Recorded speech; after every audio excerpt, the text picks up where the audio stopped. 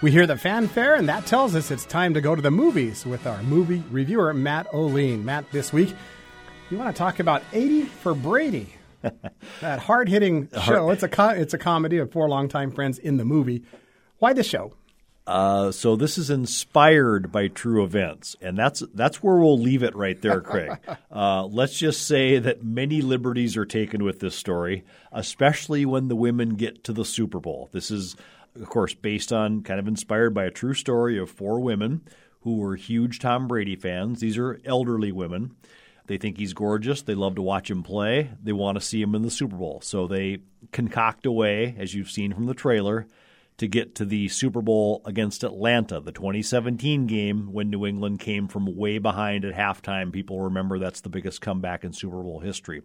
So Rita Moreno, Jane Fonda, Lily Tomlin, and Sally Field, 5 Oscars between these four great women.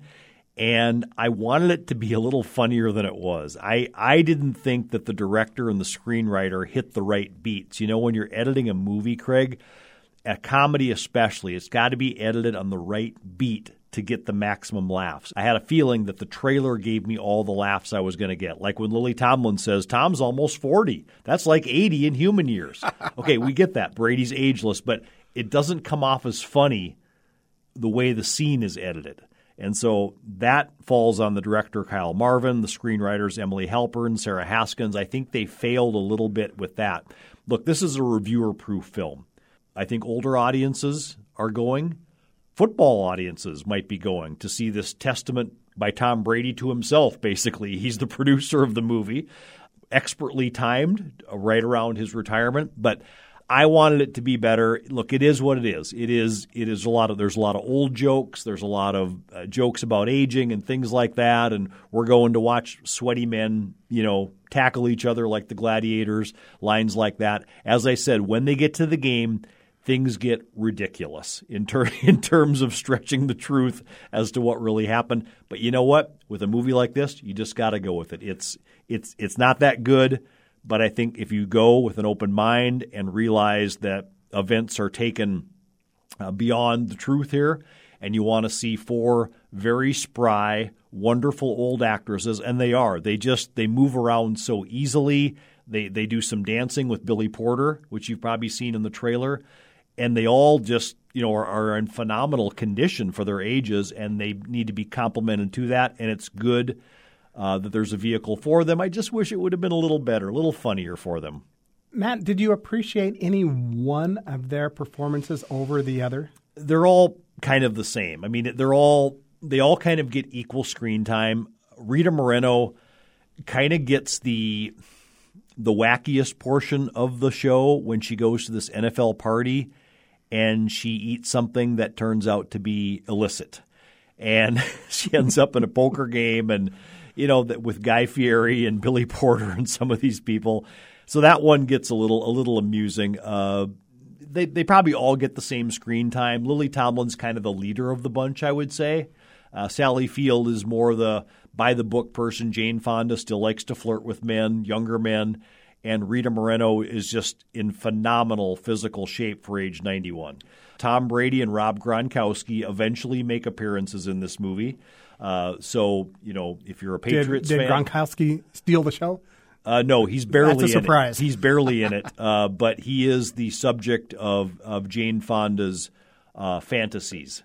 I will say that much. So, look, it is what it is. It's a movie for people that maybe enjoy football and want to see these four older actresses, let me put it that way, do their thing. Matt, Raquel Welch died this week. Yeah, that was kind of surprising. Only 82 by today's standards. Brief illness, I guess. Obviously she was the pinup sex symbol of the late 60s. And Fantastic Voyage and 1 Million Years BC both came out in 1966, and that was the moment when Raquel Mania hit. The famous poster of her as the cave woman in 1 Million Years BC. But I will give her credit, despite not being an Oscar nominee or an Oscar winner. She did a lot of action movies, and that was unusual in previous times for, let's say, a Marilyn Monroe, sex symbol type. So she was in Hanny Calder, 100 Rifles with Jim Brown and Burt Reynolds, The Kansas City Bomber, The Three Musketeers with Michael York. She's very funny in that. Did Broadway, a Woman of the Year.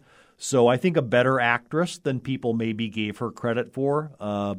And like I said, did a lot of action movies too. So that was unusual. And that was, I think, what kind of set her apart was kind of her doing these action movies. What's her legacy relative to television? She got an Emmy nomination for a TV movie. I can't remember the name of it. She plays a woman going through ALS. That happened in 1987. So she did some TV appearances. Famous cameo on Seinfeld. People might remember that. So, yeah, just for men of a certain age like we are, Craig, Raquel was a big deal. And so she will be missed.